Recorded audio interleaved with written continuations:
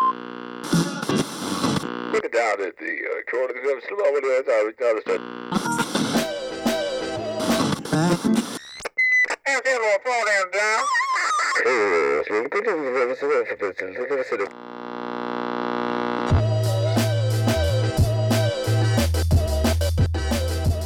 We're back, baby.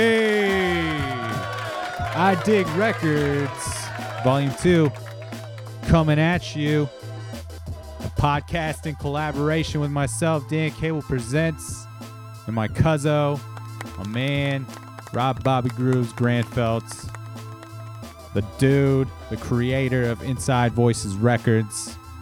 We're coming at you with another edition of this podcast that we are rebooting.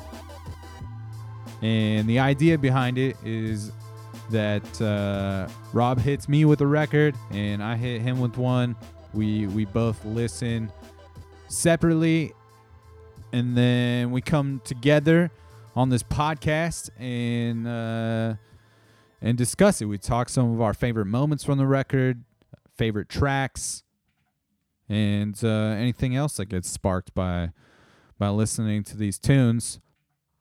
Last episode we did the Cockatoo Twins, Heaven or Las Vegas record, and a record from a band called Young Jesus called The Whole Thing Is Just There. So Volume 1 is up. If you dig this episode, definitely encourage you to go back and check out the previous one. And this week, we are getting into a couple records, a couple short records that Knowledge did called Meek Volume 1 and Meek Volume 5. And then the other record that I have chosen for this week is Raylan Baxter's Good Morning, which his tribute record to the late Mac Miller. And so we talk about that record, and definitely we dive into Mac's catalog a bit as well. So all that is to come here on Volume 2 of I Dig Records. Regular Dan Cable Presents episodes still coming at you every Friday, which are usually interview based with a musician or guest, and those are coming at you every Friday. So don't forget to tune into that. I'll put all the links in the episode notes for not only for Rob and I, but also for the artists that are featured on the episode. And definitely check out all of Rob's music. I'll put all of his band links in the episode notes. High Pulp, Sun King, the Blue Gleams, that'll all be there, as well as the link for Inside Voices Records. So check that all out, and we are going to do the damn thing. I just want everybody to know that I dig records. I dig records, bro. I dig records, bro. You go 1, 2, 3, 4, 1. Clap on 1. All right, 1, 2, 3, 4. Perfect. There it is, baby. We're locked in. There it is, baby. We are locked in. I Dig Records. To our house. The return. The return of the return. The second episode of the return. Yeah, Volume 2 We're established. coming at you. I'm excited to get into this episode because I know how passionate you are about Knowledge, who we're going to talk about first. These Meek Mill tapes that he's been working on the last few years. Last 3 years, he's put out 5 of these Meek tapes. Yeah, dude, it's crazy. I didn't know it went back as far as 2017, which is where we're going to start with Volume 1, which you said is one of your favorites. Yeah, and they're all really great. Did you have a chance to check out any of the other ones? I only got a chance to check out a little bit of Volume 2, Cool. which I thought had like there was some cool tracks on there, but nothing like Volume 1 and Volume 5 that we're going to get into, which is cool that they're so short that we're going to Yeah, they're gonna like get into 10 to 15 minutes each, yeah. which is classic, very much Knowledge style. Yeah, man, I came across Knowledge with you. Yeah. And I knew Knowledge. That's why when we were at Music Millennium, probably it was when Hood Dreams came out. Let's see when that came out. I mean, I think we're talking like 5 years ago or so. Yeah, this came out 2015. Yeah. May. So yeah, about 5 years ago, we were at Music Millennium, and I saw the cover. Portland, Oregon. Yeah, Portland, Oregon. I saw the cover artwork, and I was like, Knowledge has been on my list, and I listened to him really passively, just like his name kept floating around, and I remember because me and you do a lot of record shopping together. We've spent a lot of money that we shouldn't have spent together at record stores, and I was doing like a blind buy. You know what I mean? Usually you go to record stores and you're buying, at least when you don't have much money and you know you want some records, you're going to get the records you know you want, as opposed to taking some the some stuff on your risks. list Yeah. for sure. And I was just like, dude, I'm just going to buy this one. I'm just going to buy it blind. And it wound up being such a huge, I mean, Knowledge now for those last 5 years has been top 5 like influence and probably most listened to artists for me.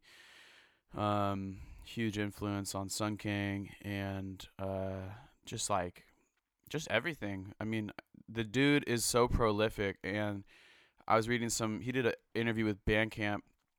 I think he's put out like, I don't want to say what it is wrong. He's put out something like 70 fucking records in the last like 5 years. Just a ridiculous amount of beats that this dude is composing, and just Yeah. that short style where, like his new record is what, like 22 tracks, but it's 36 minutes or something. So in 2016, he had 75 projects on Bandcamp. And they just did another like Bandcamp focus on him like last week, and I read it. I just don't remember how many it is now. But yeah, for those who don't know, Knowledge,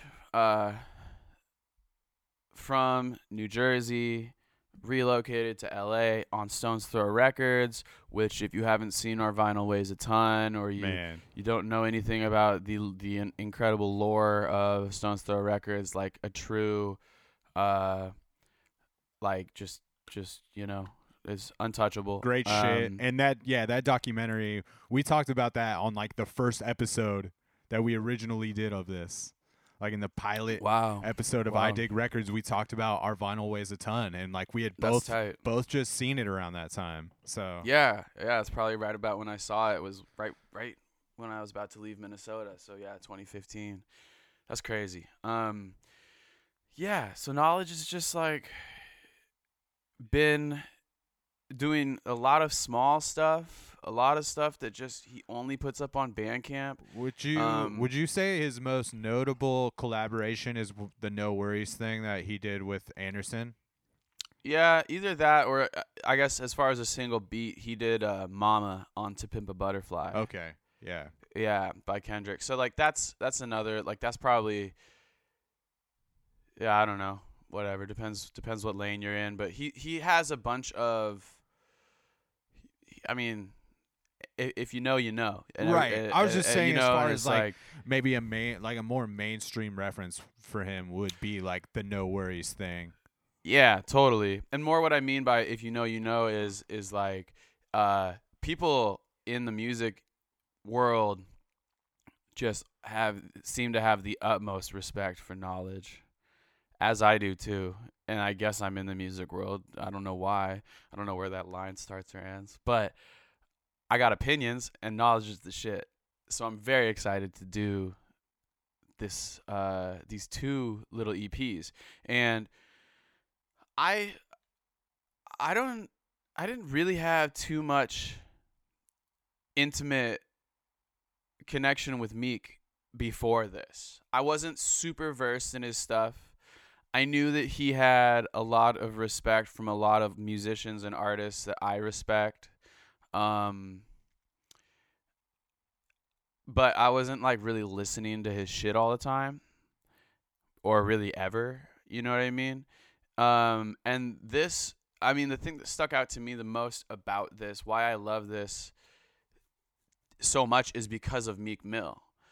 Like, you can go listen to like pretty much any Knowledge tape and you'll get a lot of beats that are like this. Fucking amazing, unique, sort of weird shaped feeling. It's like if you roll a ball down a hill that's a perfect circle, like a perfect sphere, that ball's just gonna roll really smooth. And if Knowledge's music is sort of like, it's like a little more of an egg shape. It has like a weird, it's not like this like perfectly, smooth, which can be boring. It's got this weird like twist to it, a lot of his shit. It's really bizarre, angular. It's got smooth moments too, though. Absolutely, those yeah. moments for sure. Well, the whole thing is smooth. That's what's so unique about it, is that like he really like chops up the beat and like produces things in a way that are so unique, but still have, you can head bob to every single Knowledge song, So again, Knowledge is the god, but I wasn't that versed with Meek, and what stuck out to me was, holy shit, Meek Mill is like the most like fucking poetic, like virtuoso savant, fucking like, this dude's out of control. You know what I mean? And it's not just his rhymes, but it's like it's like Tupac, where like Tupac was like his voice, and like you can like hear the like urgency in like his voice and in his delivery. And it's not just the lyrics, not just the poetry, but it's like the whole, it's like a saxophone player's tone. You know what I mean? It's like tone is a part of like of what you're playing and what you're saying. And this just, both of these EPs just helped me understand Meek Mill in a whole nother way, and just like reach him into my like pantheon of like current rappers, you know what I mean? And he wouldn't have otherwise been there just because of my own hangups, you know what I mean? Yeah, but do you think that you get that out of his like most recent releases, like championships and wins and losses? Like, do you think that same poetic nature is, do you appreciate it in that stuff too? Yeah, I do, and it's definitely there in that stuff, and I think that those records are great. But my point is that I came to those records because of this record. Same. You know what I mean? Like, this was my gateway, and then I was like, whoa, like, I need to like really get hip on all this other stuff that's his own stuff, because obviously it's all like, man, some of those songs off of Championship is like, just like, how is everybody not talking about like these what songs off Championships do you really like? Let me see. Like Going Bad, the one with Drake, is fucking great. Like, that's obviously a killer jam. He's got this he's got a Jason Terry reference in that song. That's fucking sick. So good. If you fucking with my eyes, just don't come near me. Get out my way. Put some bins all on your head like Jason Terry. Whoa. I dig some tracks off of Wins and Losses for sure too. Like 1942 Flows is a really cool jam. And Issues is a great song, and We Ball with Young Thug. Yep. That's a killer track.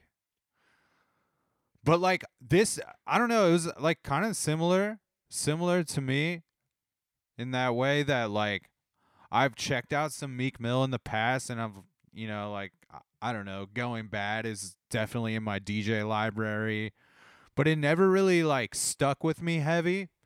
Right. And then when I started listening to this collaboration of these two minds kind of coming together, which I know it's not a collaboration on Meek's end, and this is all just like Knowledge putting together these tapes.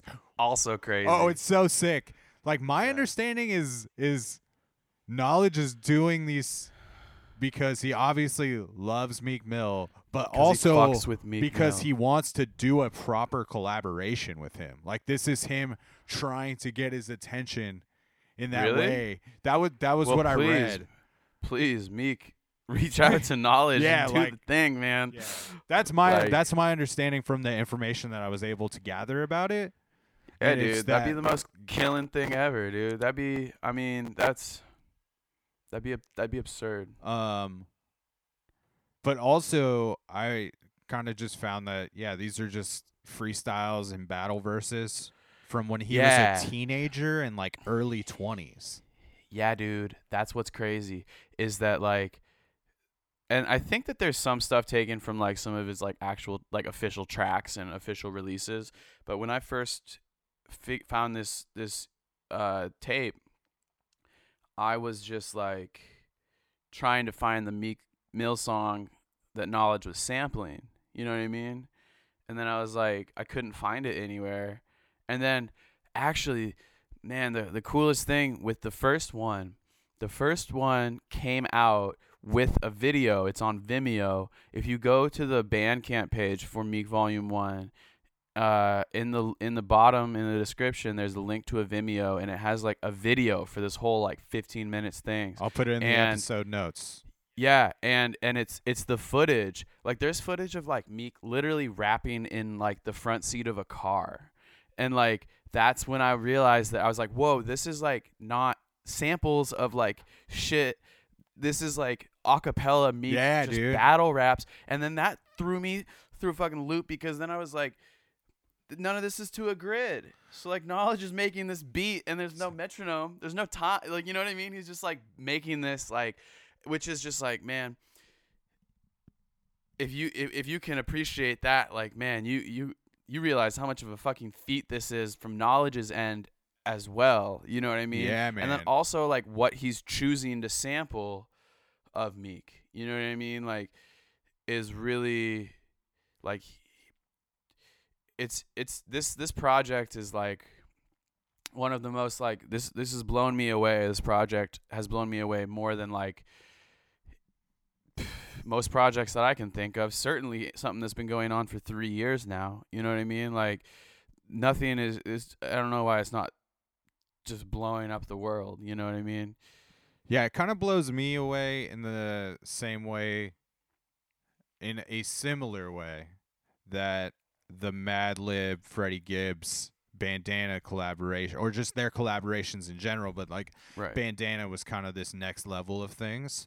And I like this model that Knowledge is doing this with, of just like chronic, he is just doing it by grabbing these samples that don't have any like really rhyme or rhythm to the like there's no metronome, like you're saying, Not beat. there Yeah, is it's no just- beat. It's just sometimes it's just him talking, he's Right. like, which I really dig those moments. So I feel like almost in a reverse way how Madlib gives Freddie Gibbs these beats, right? And just says, "Hey, this is it. You do what you can Right. within It's this. the reverse. There is yeah. there is no like, hey, I need like 2 more bars, it's just Right, do right, this. right. And it is like the reverse thing here where it's like, hey, like Meek has given you whatever he's given you through whatever you can find of these samples, and you have to just Right. work within those bounds. Like you don't get to Right. ask Meek, hey, I really need you to insert a hook here or like do this Right. here.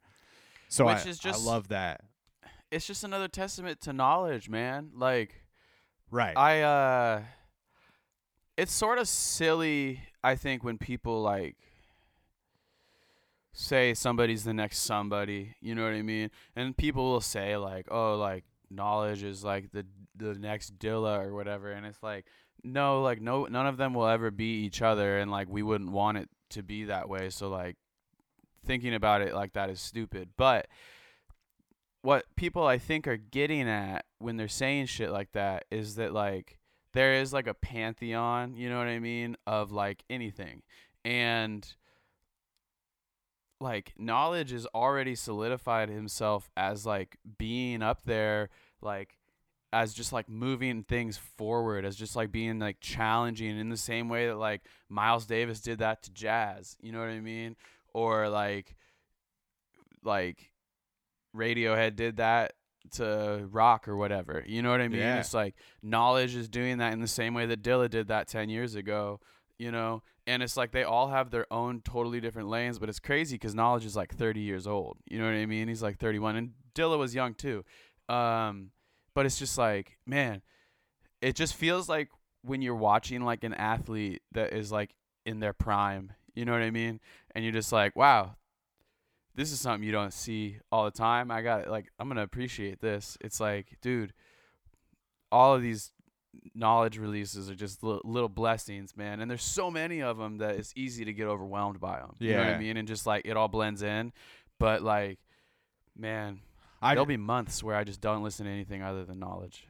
I just love, like, this is probably going to send me into a Knowledge hole again. I feel like I've kind of dipped in and out of it. I just started checking out 1988, which is his newest release, and there's so many good jams on there. But I just love how he turns these just very random freestyles and battle verses into these cinematic things. Yeah, man. You know, absolutely. And he creates like a soundtrack for them. Yep.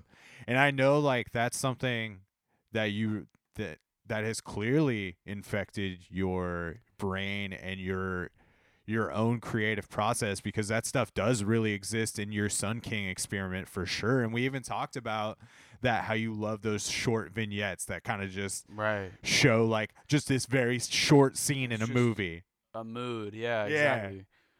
And I just really love that about that. So you want to jump into this thing? Like, yeah, what? So like, I mean, I want to know what you thought. Like, what do you want to listen to? Also, classic Knowledge, like that's another thing about him.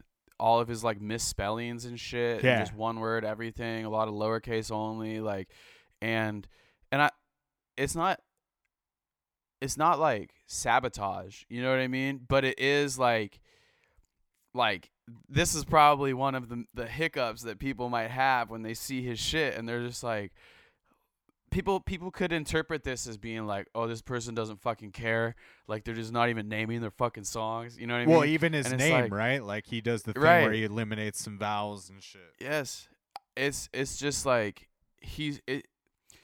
I just trust Knowledge. I trust that Glenn Booth, I trust that dude is making music from a place that like is it's true. It's really very true. Yeah, exactly. It's real to him, who he is. Yeah, exactly. And like that's the real thing that just keeps me just like, man, to have that amount of trust for somebody.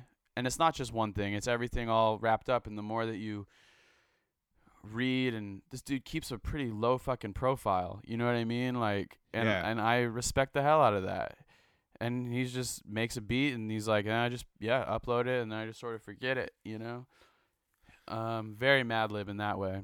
Yeah, dude. But yeah, what tunes did you dig? Well, I don't know, man. I really like Volume 1 is really great. I really like all the tracks. Like the intro track is just like really sets things up in a cool way. In real life, I came from the streets. In real life, I'm felonied up. In real life, I caught cases, had 10 codees. Been in so many situations where niggas have stood up. In real life. But yeah, when he just starts talking about in that intro track, real life, you know, and just that's what I'm talking about as far as just, hey, I'm just gonna put this background music. I'm gonna set the scene for these things, and I think that's what he does such a great job of, you know, moving forward in Elimination, which I think is such a cool, great track. Elimination, yeah, man. Elimination. It's so like I love just levels. But yeah, when he gets into that, I think you start to really see I love the emotion that he's able to pull out of the Meek Mill shit through his music, man. you know, because it is like really heavy, emotionally driven stuff.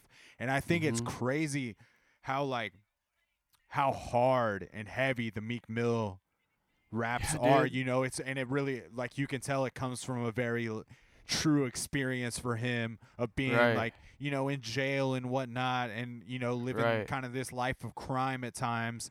And I think it's really cool the really low key shit that Knowledge decides to surround that with, these orchestral vibes, Right. and, you know, Right. it's cool. Just There's like an acoustic guitar in this song. yeah, it's amazing. No drums. Little key, key trinkle. Yeah, absolutely.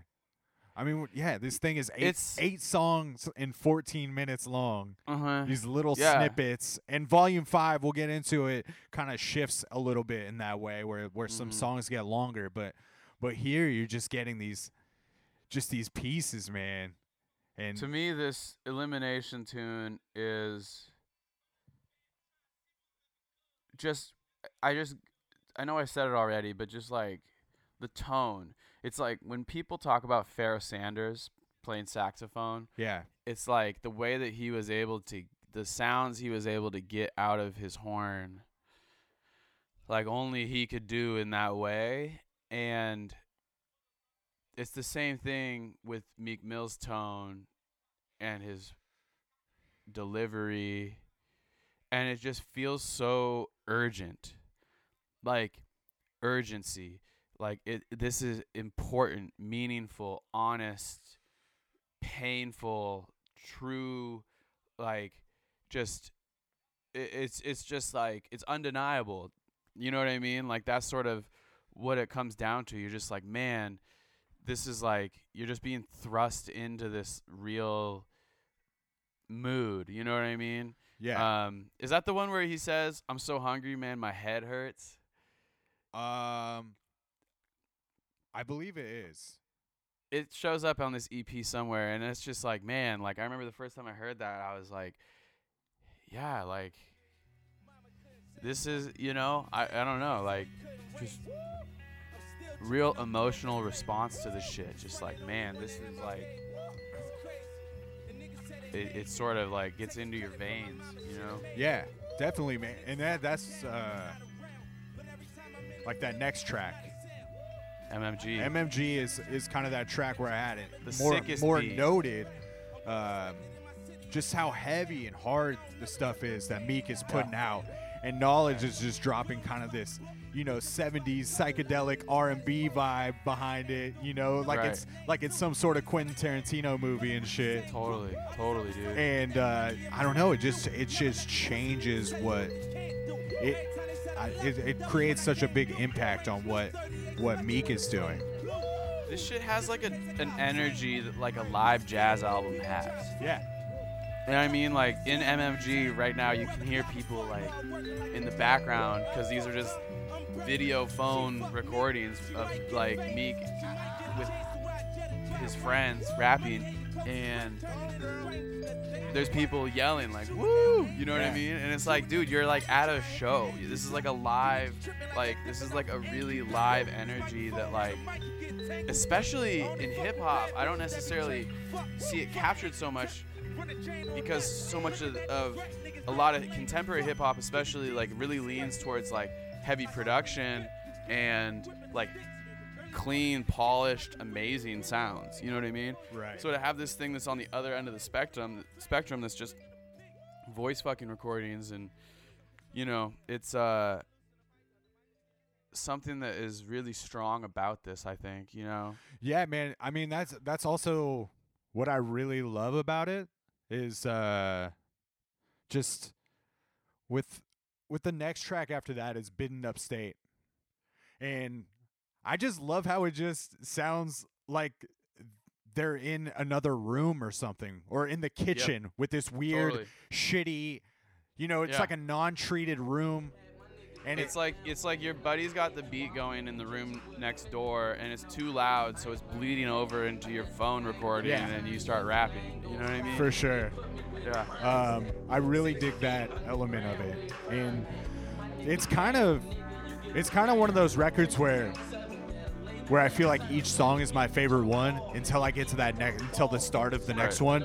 And I feel like Bitten Upstate is really the start of that for me. Mm-hmm. Like Everybody Know then comes on, and it's just like so triumphant feeling. yeah, you know? man, Everybody Know just got that fucking 90s feel. Yep. And it just it's definitely some heat on that one. And I don't know, man. That's probably Everybody Know is definitely one of my that's the favorites, if slap. not my favorite on the collection of tunes. Yeah, that's a crazy one. Which one do you want to get into? We've been talking about it a little bit. Maybe we take a little break Yeah. and play a full track here.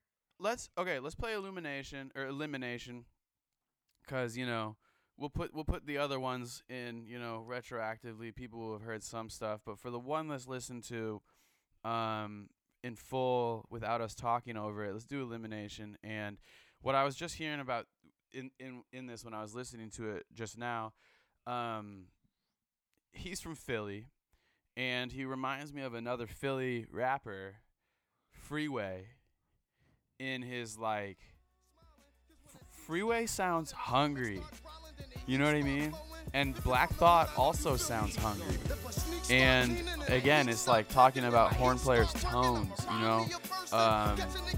like I don't know. And it's East Coast definitely comes across as like a traditionally like East Coast rapper, for whatever that fucking means. But there's something about this like Philly shit that that these like Freeway, Meek, and Black Thought all have this thing that is just so raw, Yeah, dude. I love at the end of Everybody Know when he's like Meek Millie, all I spit is flamers. So good, dude. Yeah, dude. There's some of the braggadocious shit on here that he has absolutely, to say is great. man. But that's like the beautiful thing about this collection too, is because it's like the braggadocious shit, but then the next track is just this poetic thing of just him talking, and so.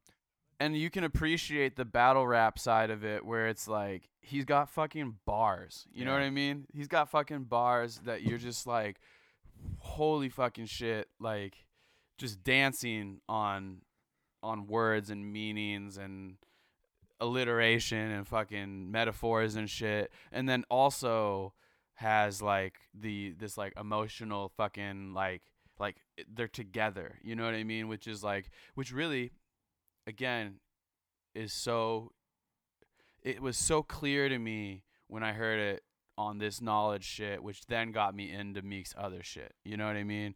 So I'm thankful for Knowledge because he brings that out in a different way. You know what I mean? Yeah, definitely. Well, let's get into Elimination. This is on the Meek Volume 1, and just search Knowledge. You can't find this if you're searching Meek Mill. You're not gonna find it on your streaming services. It's KNXWLEDG. I'll put the links for everything in the episode notes so people can find it a little easier. Yeah, do your homework. Start listening to Knowledge. It was me and you yesterday selling them. Now you in the cage sick for days while I'm telling them. On some other shit, the fucking crackers got my mans on punishment. He caught up in the bunch of shit. They caught him with some onion shit. Plus them chopper cases. This shit is real. They know what deal at him. He gotta take it. It's like I gotta make it to get my homies out. This rap shit and this crack shit, my only route. They got me zoning out, thinking about ways to get paid with my chromie out. Going about days till I age. I see plenty niggas laid in that grave while time kept ticking. Man, the gang, niggas came in the cage. You living like your worst dream. His son 3, he won't get to see him till he's 13. I thirst cream, trying to get my mom out for good, cause the drama in the hood. Niggas wildin' in the hood. We still here, riding in the hood. I feel that you still there, dying in the hood. In the puddle of blood, ain't no brotherly love for them birdies. Niggas get dirty like the puddle of Rick got piss hot, they got the whiz hot, they down for a body. And they got the shiny, him and Lil Donnie, they down for the kids out. Fast gave Rick and Donnie caught it when it is out. Niggas disappearing shit, my man had the fizz out. Said he did a stabbing, niggas fuck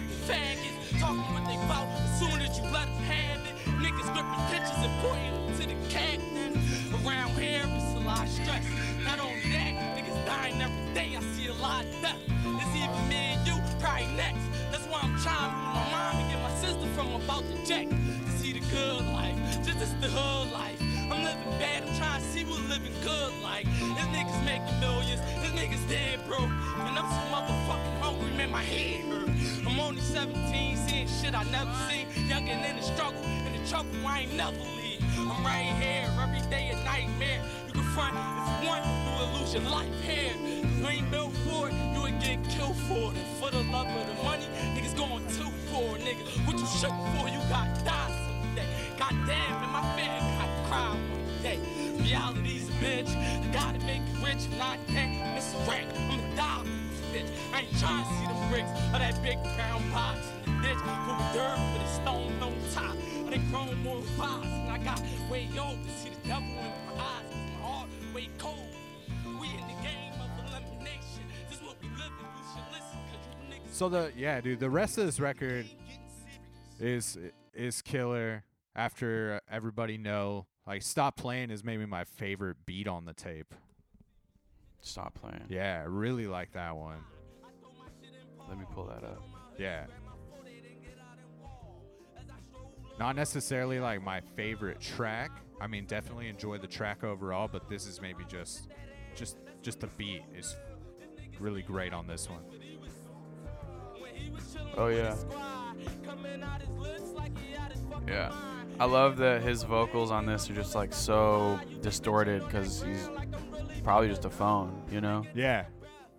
And then, dude, 30 Years Old is like the hype song, the banger, I think. Yep. That one is Just has that like late 90s Jay-Z like type beat. You so know? good. So good. And Never Get Back. Yeah, dude, the closing track, I love the fucked up quality of the sounds of this dude just spitting. Like it sounds like this is one where he sounds like he's in a car or something. Yep, totally.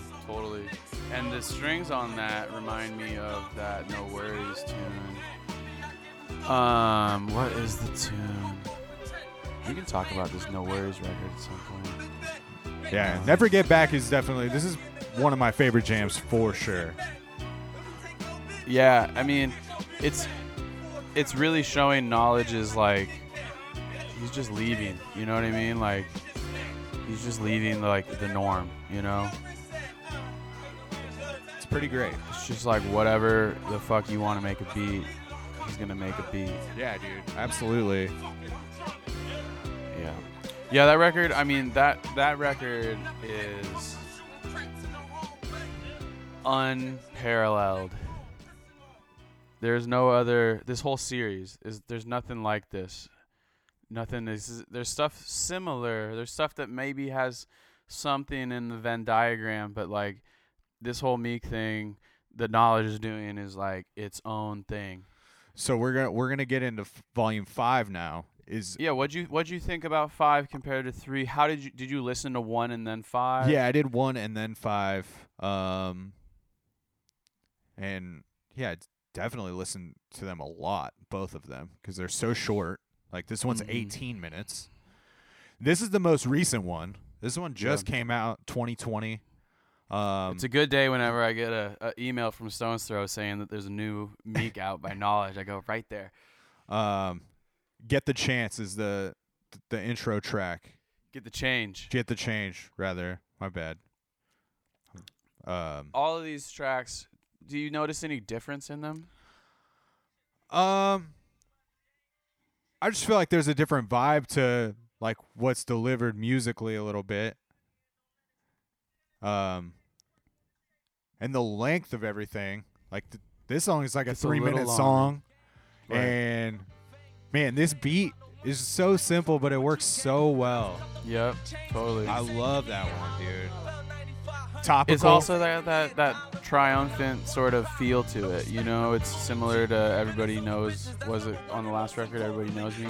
Yeah. There's just this like triumphant style of beat, you know what I mean?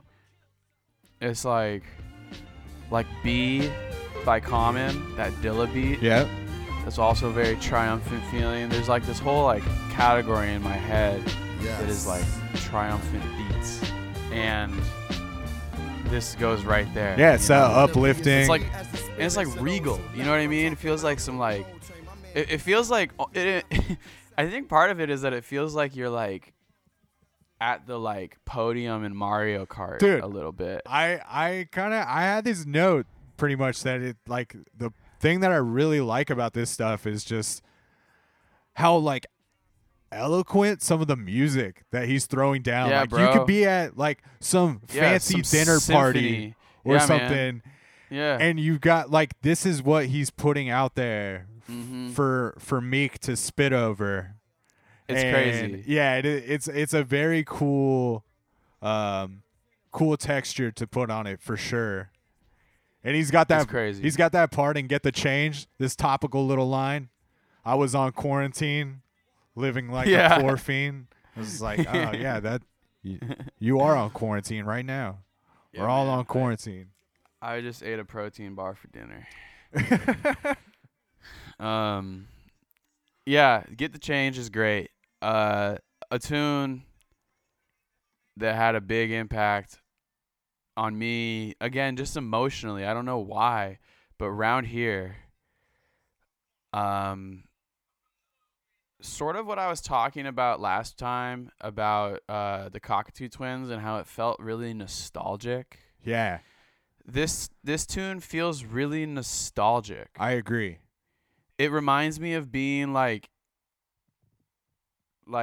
in Seattle in the winter, is raining, is gray. There's litter. You know what I mean? Like it's 1998 or something, you know? I remember it just felt like really, it feels really nostalgic in a way that like only really amazing shit can do, you know?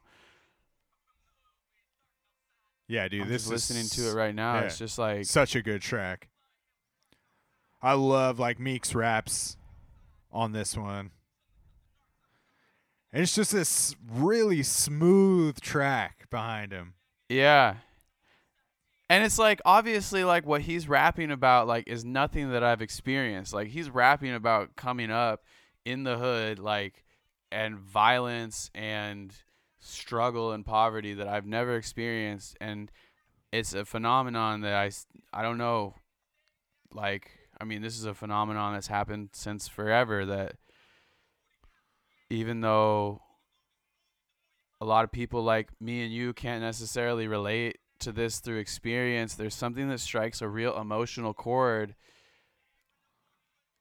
in me when I listen to this song. You know what I mean? It's the undeniability thing, dude. Yeah, it's just like a fucking fact, man. It's just like it's the same thing that makes Good Kid, Mad City amazing, amongst Right. other things, and amongst other things that make this amazing. But it's one of the pieces in the recipe that is just like, man, like Round Here to me feels like just such a distillation. You know what I mean? Like the more the alcohol gets distilled, the higher the percentage it becomes of alcohol. Like this is like so distilled. It is this thing. It is this mood. It is this like attitude. It is this experience that it just feels like so distilled. This is not like 6%. You know what I mean? Like Yeah. it's just undeniable. Yeah, and it just paints a picture, man.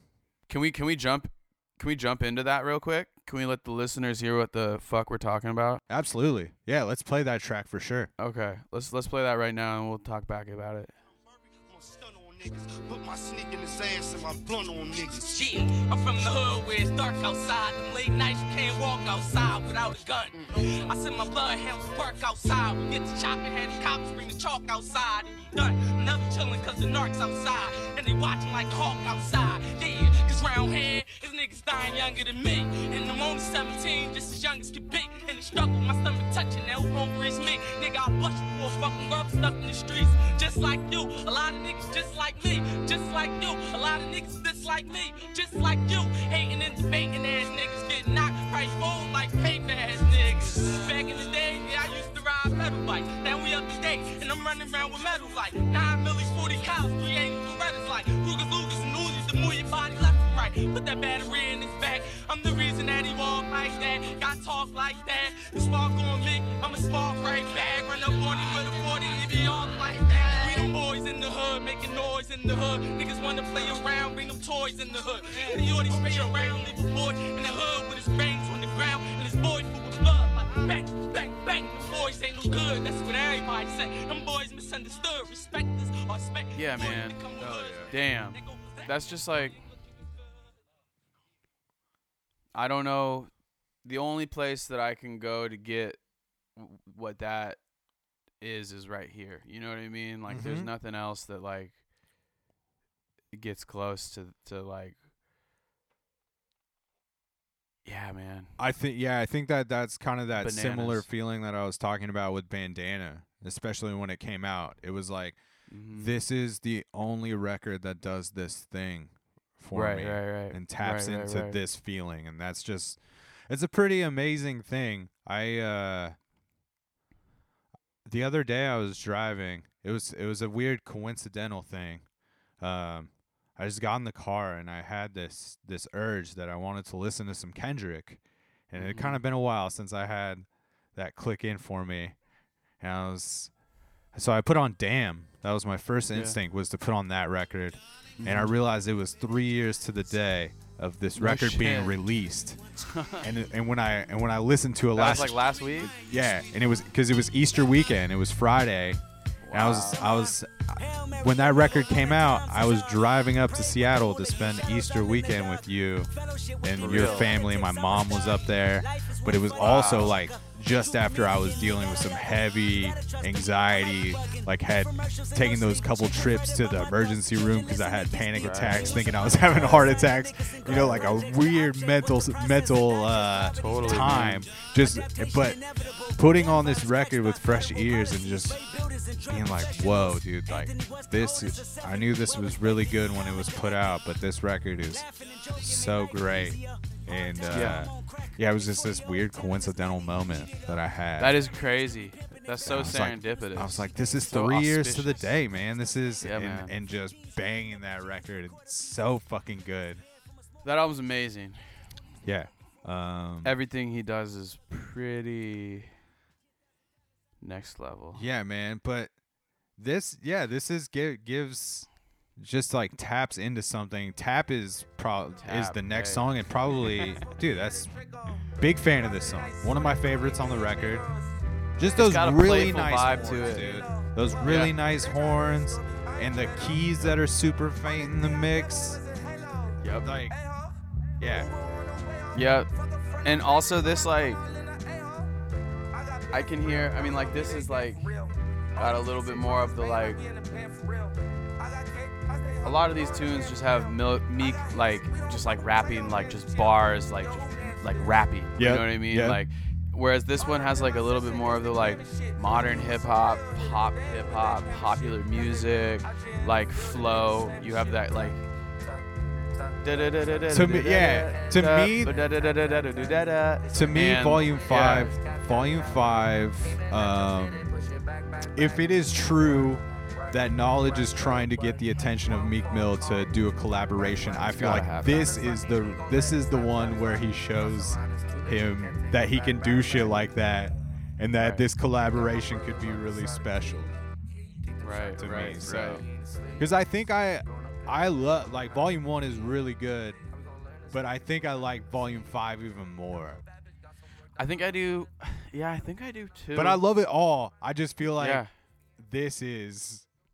there's a couple tracks on Volume 5 where I Money just over can't everything, deny. bro. Yeah, Money Over Everything is, Except my mama. it's amazing, dude. This is my It's a mantra. this is my favorite song over everything. really. Yeah. Yeah. I love, you talked about earlier how this is how this can kind of be like a jazz record in some ways, of when you just Totally. hear people going in the background, when Yes. that dude in the background is just saying wow. It's alive, It's man. so it's good. just alive. He's Yeah. just, that dude, wow. Yeah. It just taps into something differently though, dude. Like, it represents Totally. it just represents Meek in a different way. Absolutely. Absolutely. I mean, it shows him, and I think his music shows him as being like really vulnerable and like really introspective, and like I think that he seems like a really compassionate fucking like emotional dude. But I think that it comes out even stronger when Knowledge is doing the flip underneath. You know what I mean? Yeah, man. And like Flat is one of those songs where Meek's just kind of rapping his ass off, and I'm just super into what this project is. You know, just these candid moments. I think about Meek. This line: "Are you hating because you're mad? Or are you mad because you hate me?" Yeah, dude. I think about that all the time. I think that, you know, yeah, for sure, man. It's just like that's wisdom, you know? That's wisdom. Like there's like so much wisdom. That's sort of like what this whole thing has been for me, is like adding Meek into my like group of people that is like artists, musicians that I listen to that like have some fucking wisdom of the elders type shit. You know what I mean? Like some wizards, you know? Yeah. Just like, dude, Meek Mill, if you're listening, I want you to know I think of you like Gandalf. And that's the biggest compliment I can think of. I just really dig the, like, I think this record is authentic because it wasn't intended to be a record. Yep. You know? And just those all the good shit happens on accident, man. The capturing of the candid moments is just brings out that undeniability. Yeah, if he was in the booth on any of these, it wouldn't be the same at all. Right. At all. And that's why it's so cool. Yeah. Nah, and it's also like that's a powerful like statement that Knowledge is making, that he's like, this is worth my time to make a record off of like shitty, quote unquote shitty quality voice recordings on voice memos and phones of Meek Mill. It's like again, like I'm saying, in an era where it's like everything is about the nicest and the cleanest, and you know, everything being to the click. Like this is just a push against that, and I do not think it's a coincidence that it creates such an emotional response in listeners. You know what I mean? It's just like, whoa. It's just like there's some dirt in this, you know? Like there's some dirt in the fucking drink, and it tastes better that way. Hell yeah. You know, as opposed to the fucking the Splenda, you know? Yeah. I think I'll bring up some of those moments that happen in the next record we talk about in the Raylan thing, actually, too. Yes. Let's play one more track. Yeah. And then let's go to that. Are we gonna play Money Over Everything? I feel like we talked about it a lot. If you said it's your favorite, yeah, either that or Flat. I'm down for either of those. Okay, pick A or B. Wait, no, pick number 22 or 26. Oh, I gotta go 26. Okay, that's Money Over Everything. All right, so we're gonna get into Money Over Everything off the Meek Volume 5 from Knowledge, and then we're gonna get into our next record. Yeah, shift it. Money over everything except my mama. Niggas talk shit, but they don't want no drama. Clip hanging out the AK look like a comma. Sitting in the White House like a Obama. Work on the table, watch the coca get karate chop. Try to turn this Chevrolet into a Maserati drop. Think he signed? Probably not. I think he is. Look at his watch. Check out his gear. That's LV. Fuck the niggas tell me. All gold rollie on my wrist. Grown man. I give a fuck about what they talking. I'm my own man. Own money. Own hammers. Own plan. Tell them rapper niggas keep they features. Got my own fans. 20,000 for the neck piece. No plan. You rapping niggas running out of minutes like your phone playing. Wow. Matter of fact, niggas bars getting low. Money over everything except my mama. Money over everything except my mama. Niggas talk shit but they don't want no drama. clip hanging out the AK look like a comma. Sitting in the White House like a Obama. Work on the table, watch the coca get karate chop. Try to turn this Chevrolet into a Maserati drop. Think he signed? Probably not. I think he is. Look at his watch. Check out his gear. That's LV. Fuck niggas tell me. All gold rollie on my wrist. Grown man. I give a fuck about what they talking. I'm my own man. Own money. Own hammers. Own plan. Tell them rapper niggas keep they features. Got my own fans. 20,000 for the neck piece. No plan. You rapping niggas running out of minutes like your phone Meek plan. Mill, Volume 5. Niggas bars getting Just the most amazing shit. Yeah, definitely check that out. Check out. I gotta check out the other volumes now. Yeah, that's what I was gonna say. Don't forget that there are 3 volumes in between 1 and 5. They're volumes 2, 3, and 4. Because 1 and 5. What is like your knowledge record of recommendation? Like if somebody's just gonna go on a pure knowledge Just record. knowledge? Yeah. No like vocal samples or anything? Yep. Just like one of his gems. I mean, they're all I don't know. I know you man. like it all. That's so tough. I would just go to his Bandcamp and I would just cruise around on there. I'm gonna not answer your question the way you asked me to. That's fine. You don't have to. I just sent you a record. It's his record Rap Tapes. WRAPTAYPES. It's on his Bandcamp. It's him doing like flips of shit, but like of tunes that you might know. He does like Eazy-E and like Jadakiss and a lot of fucking awesome shit. Snoop. I think he does some Jay-Z. Yeah, so that's the shit. And then also just his whole Hexual Ceilings. There's Hexual Ceilings Part 8. That's one of my favorites.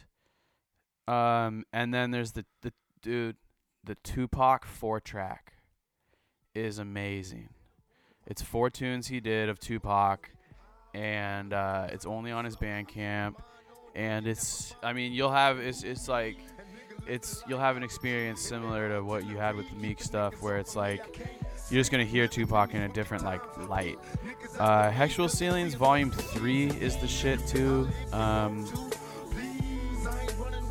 There's just it's just so much, man. Just go deep on the knowledge.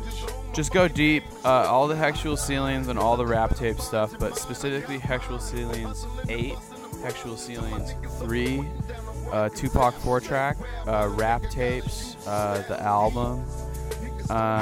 So everything. You're just listing. No, dude, No, I've I listed know, like just 4 out of like 85 million things.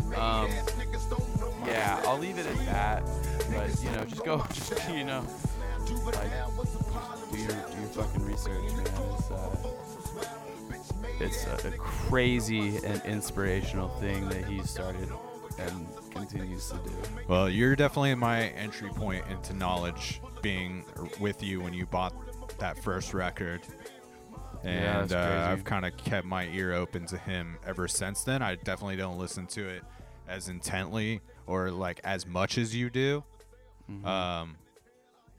It's all really great though, and it was cool to like dive in to this Meek Mill stuff, and now I have this different perspective on Meek Mill, and it has made me go deeper into like some of the like wins and losses record and some of the stuff on Championship, and I'll definitely see him differently for these tapes that Knowledge has put out, which is so sick. 2 things. First, do you remember?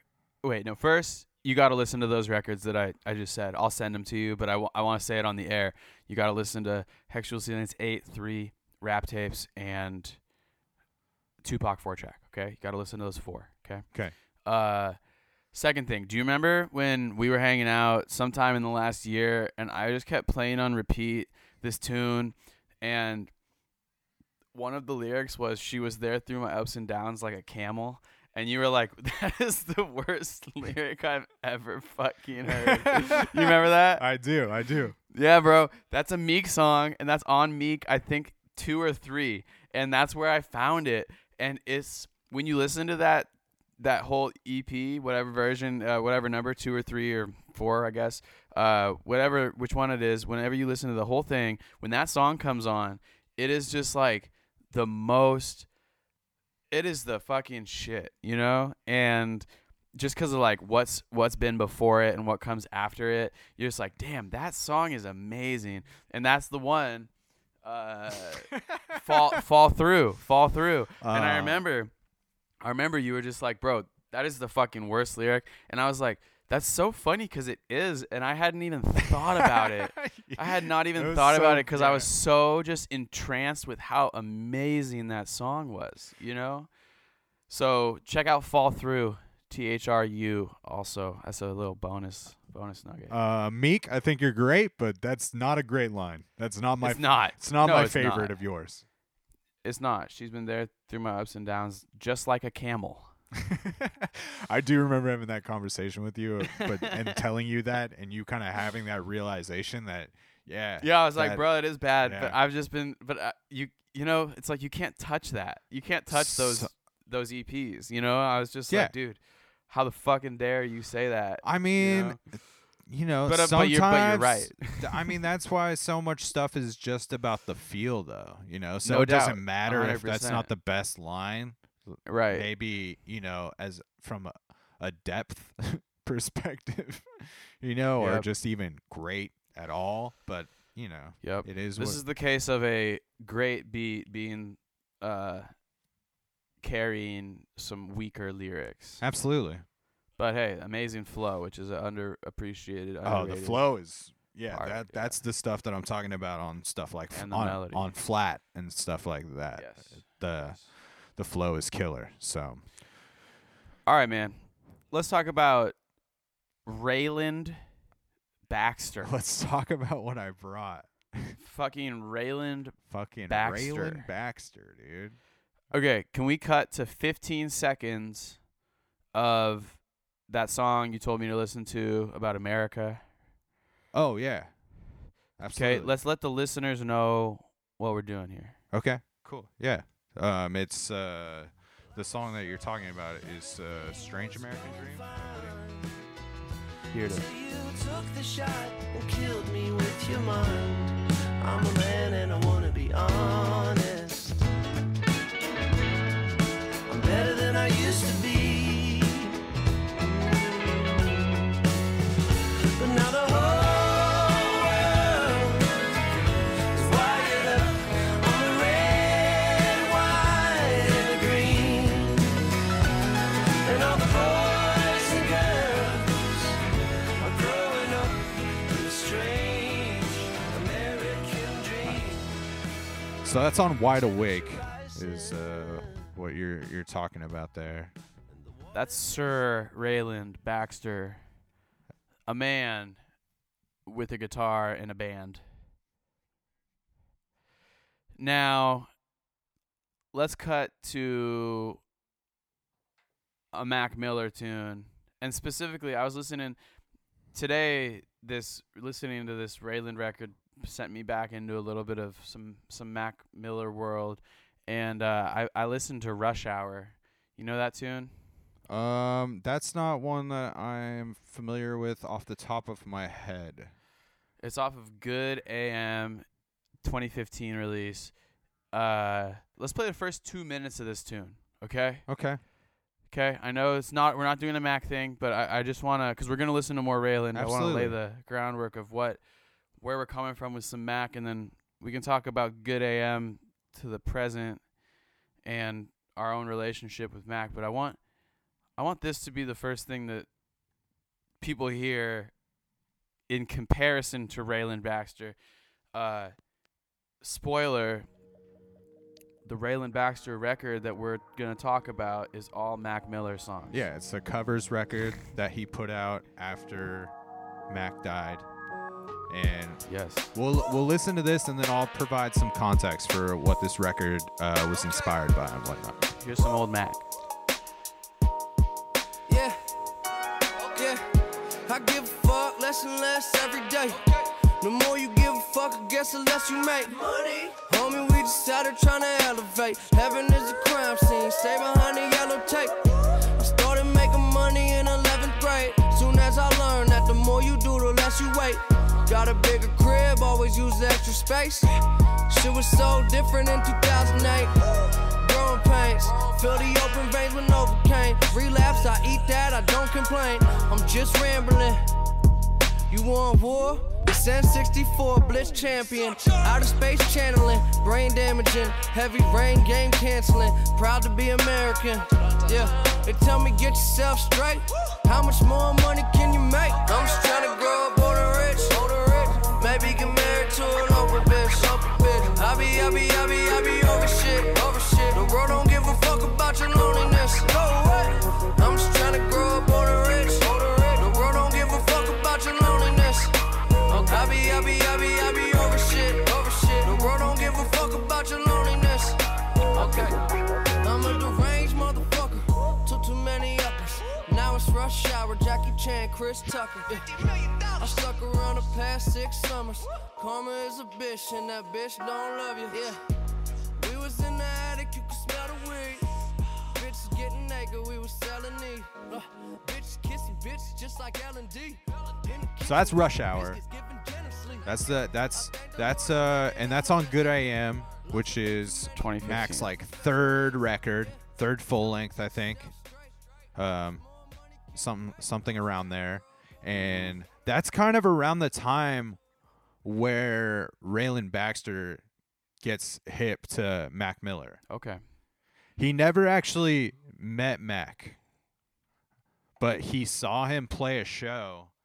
And I was reading this interview about why he was inspired to do this, and it said, I was moved, and I had not had a moment like that in a long time with a musician with a live show. Cool. And so he saw him play, and ever since he saw him play, he started following him and just dove deep into the records. Mm-hmm.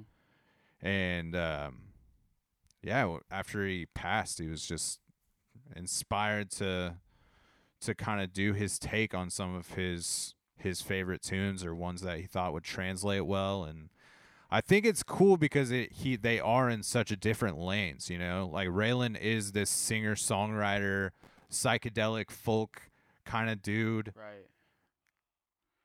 Mac is this sort of like druggy, hella rapper, tatted dude from Pittsburgh living in LA, collaborating with like everybody. Like, man, I looked at the list of people that, and that's the thing. So like, I want to talk about Mac a little bit. Absolutely, we have to. You can't do this record without talking about Mac. So I came to Mac because of you. Yeah, dude. Which is, I remember showing that's you wild, bro. At that record. At fucking Open Air Mike. Mountain Air Mike. Mike. When I was house sitting over there for Thanksgiving, maybe 4 years ago or so, and I showed you some tracks off Feminine Divinity. You showed me the song that was him and Kendrick. And God is Fair. What is that song called? God is Fair, Sexy Nasty. You want to cut into that a little bit? I can play that. Yeah, cut into like the first minute of it or so, man. That song is cool. And so I knew who Mac Miller was, but I thought that I think a lot of people thought, I will admit that I was one of them as well, that I thought that he wasn't for me without having really listened to his shit too much. Because I remember you being very surprised that you were super into it. Yeah. You were just like, whoa, this is really good. Yeah. I was just like, yeah, man, Mac has got some tunes, man. He's had them since the first record. And that reminded me of when I was in Minnesota. I was working for a CSA pack, and we were just like, you know, just fucking working on an assembly line, basically putting shit into bags. And we would always listen to shit on the speaker, and one of my coworkers really liked hip hop, and we started talking about hip hop, and he was like, you know, he like prefaced it. He was like, you know, I know he's got some super fucking whack shit, but you know who actually has some like really dope tunes is Mac Miller. And I was just like, yeah, you know, whatever, okay, you know. And I just never really touched it. And so you hipped me to him, and then I didn't really listen to that Divine Feminine too much. But then I started listening when Swimming came out, so I'm late to the game. You know what I mean? I was late to the game. A little bit. Yeah. I won't say I was late. I just I listened sporadically. Like I dug some tunes, but I wasn't super like listening to the records all the time. And I knew his shit from Doris, the Earl Sweatshirt record, and you know, like he was sort of like seems like a honorary Odd Future member. You know what I mean? He was super tight with that whole crew. And you look at the people that are on his records, and it's like you got Lil Wayne, Cameron, Juicy J, Kendrick on multiple records. And it's like just that list that I just said also shows you that he's not like he's a rapper's rapper. You know what I mean? Like he's not like just like trying to get like fucking Tyga and like fucking Pitbull on his shit. You know, he's like getting Juicy J. Well, he's Schoolboy also Q, Action Bronson. He's Earl. getting fucking Little Dragon on the festival on Good AM. Chief Keef. Lil B. Man, watching movies with the sound off. That's one of my favorite Mac records, and that's got Red Dot Music. That's the one with Action on it. That track is so good, man. Yeah, it's like, and that was why. I mean, yeah, Tyler. Like when he died, I'm trying to remember. Dude, when you saw the spectrum of people that came out to speak about Mac when he died, it was unreal. When you got like, I know that Robert Glasper isn't your favorite dude, but you obviously respect him as a musician. Absolutely. And when he's made a lot of records like, that are really influential. And when you hear a dude like Robert Glasper speak to the mind, bro, what a musician's mind Mac had, and just his creativity level, it's another level when you have that.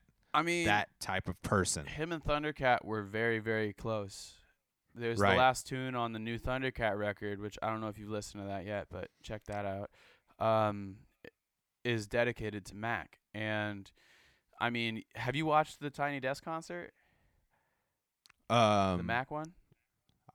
Yes. Yeah, I mean, Thundercat's playing with him, you know? Right. It's so cool. And I remember one of the comments in that, and it was like, man, look at Thundercat. He looks like a proud father, you know?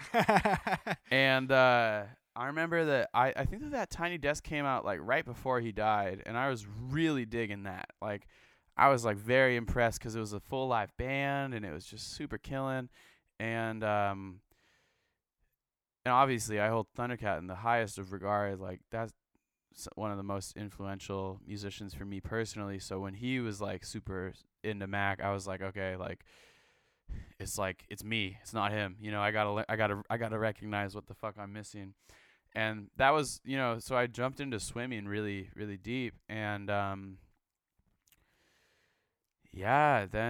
he fucking died, and that shit was like pretty crazy, man. Like, that was actually like sort of a wild experience. I don't know what it was like for you. Obviously I didn't know him, but like, and obviously I hadn't been listening to his music since forever, but like it still had a pretty strong impact on me. Like, it really like sat me on my ass for a few days, and I was like really pretty morose for a few days because I was just like, it's just like a true tragedy. I mean, in the tune before Rush Hour, the song we just listened to, the little bit of, there's a song called Brand Name, and there's a That's one of the, it's- there's an interpretation. there's an interpretation exactly. on the record. Are you that are we're you gonna get familiar into. with the original of that tune? Yeah, absolutely. Right. And Mac, what does he say? He says, to anyone that sells me drugs, don't mix it with that bullshit. I'm not trying to join the 27 club. And he didn't even make it to 27, man. Like, and that's like Yeah. what's so fucking sad. Like, he was bro, like, tickets were on sale for his show in Seattle with Thundercat. They were going to go on tour together, and I was probably going to go, not because I fuck with Mac super heavy, but hey, if Mac's going to have a band and it's going to be cool, like, and he's a killing performer, and I do fuck with Mac, but like, not because, you know, like I'm saying, I haven't been super into Mac for so long, so I can't you know, pose like I Right. am. You didn't really ride for him super heavy when Yeah. he was alive. Yeah. And well, you've definitely like That was become what more was- of a fan. Well, that was what was crazy though, cause like I'd say that was true for me. That was more true for me with Nipsey Hussle, that I didn't really listen to Nipsey much, aside from like I knew who he was. I knew some of his verses on some songs that he was featured on.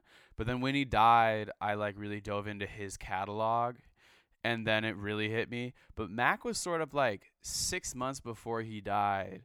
Like I started getting into him, and I was like, this is cool. Like I like the direction he's going in, especially Swimming is like, if you listen to Swimming and movies with the sound off, like it's a totally different person, you know? Oh, absolutely. And I was like very intrigued because, man, that's a fucking musical ass album. Swimming is like, it's just so musical. Like, and that's a really like flimsy word to use, but like, there's so many songs, like there's so many sections and so many movements, and everything sort of feels so coherent, and it's like there's moments that sound like the fucking Beatles on that shit, you know?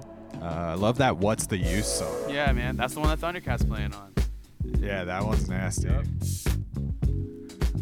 What was it? So like, how did you come to Mac, and what was it like when he died for you?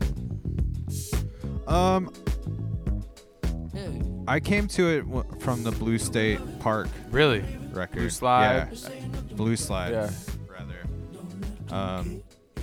Yeah, I found that record around the time it came out. Wow. I don't exactly know why I stumbled upon it. I think it may have become Well, that record blew because up. of the Odd Future thing. Yeah, possible. Yeah. As you mentioned earlier, he kind of does have like a tie to that crew, or Right. did at one point. You know, you mentioned Earl is featured on watching the movies with the lights off with Yeah. the sound off, and yeah. So I found that, and I dug some songs on there. I thought it had a cool, like, just a very hyped energy to it. A lot of that stuff on there, but so I found that, and then every once in a while I would just check in on tunes, but it was just kind of dipped in and out, and just thought it was like real bizarre when he died. I don't know, man. Overdoses are just heavy to me. Me too, man. We've both Because- lost friends to overdoses, man. Yeah, and I hadn't at that point. I don't. When did Mac? Bro. Mac died in 2017, I believe. No, I think it was 2018. I think it was more recent. Yeah, September Okay. 2018. Crazy. So that's the same month that Braden did. No shit.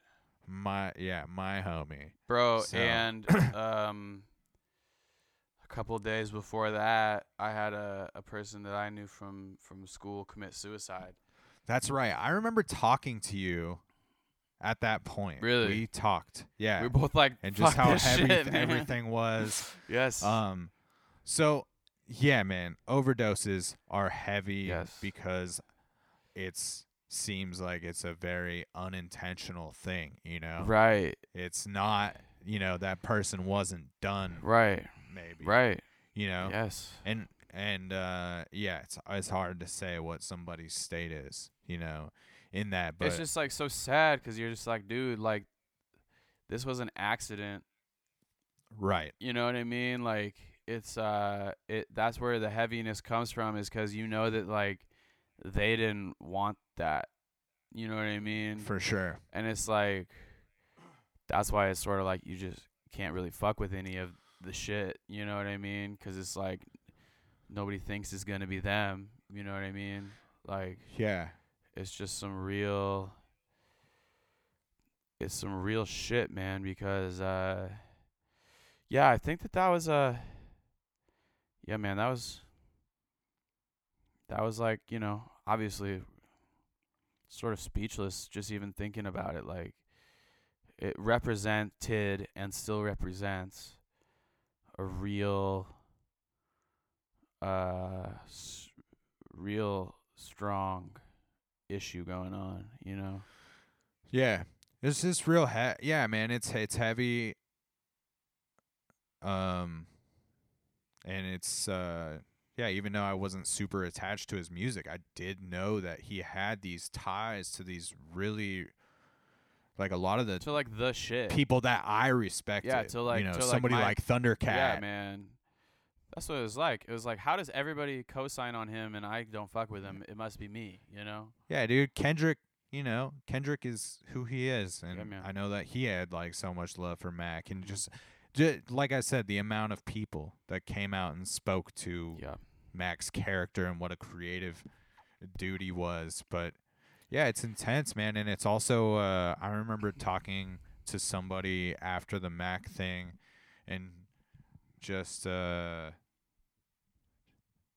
talking about like how fucked up it is that everybody just glorifies these young stars like Right. this, that Right. and they're like the drug addictions that they speak to in Right. their music. They start glorifying that Right. shit and like think that that's It's like Juice WRLD cool just as died fuck, too, you man. know? And Yeah, Lil dude. Peep and like, you know, like there's Right. like it's not like this shit is common now, you know what I mean? it's an epidemic. Yeah, exactly. And it's and that's the other sad thing about Mac specifically, is that it seems like around the time of Swimming, it seems like he made Swimming like in a sort of light of like triumph and like being past that, not like being past that as much as like he isn't like dealing with demons and shit, but like he's not like talking about like getting faded in the same way that he's talking about it on his previous records, you know? Right. Like there's a distinct change in content, and I think a distinct change like in him as a person. Like Come Back to Earth is a tune that's on this record and it's on the Rayland record. We're gonna play the episode out with that. Okay, I cool. think. What is so sad to me is that he's like, I'll do anything for a way out of my head. Yeah, man. You know what I mean? Like it's just like It's rough. It's right there. It's right fucking there. Like it is in a fucking song, the first song on your record that millions of people are listening to, and yeah, I mean, I don't know. I'm not even saying that anybody is at fault. You know what I mean? It's just like it's just sad. You know, you're just like, damn, dude. Like you No, can hear man, him predicting this shit, and you can hear him like in that Rush Hour tune. He says, "Relapse, I eat that, I don't complain." You know what I mean? Like it's just so casual.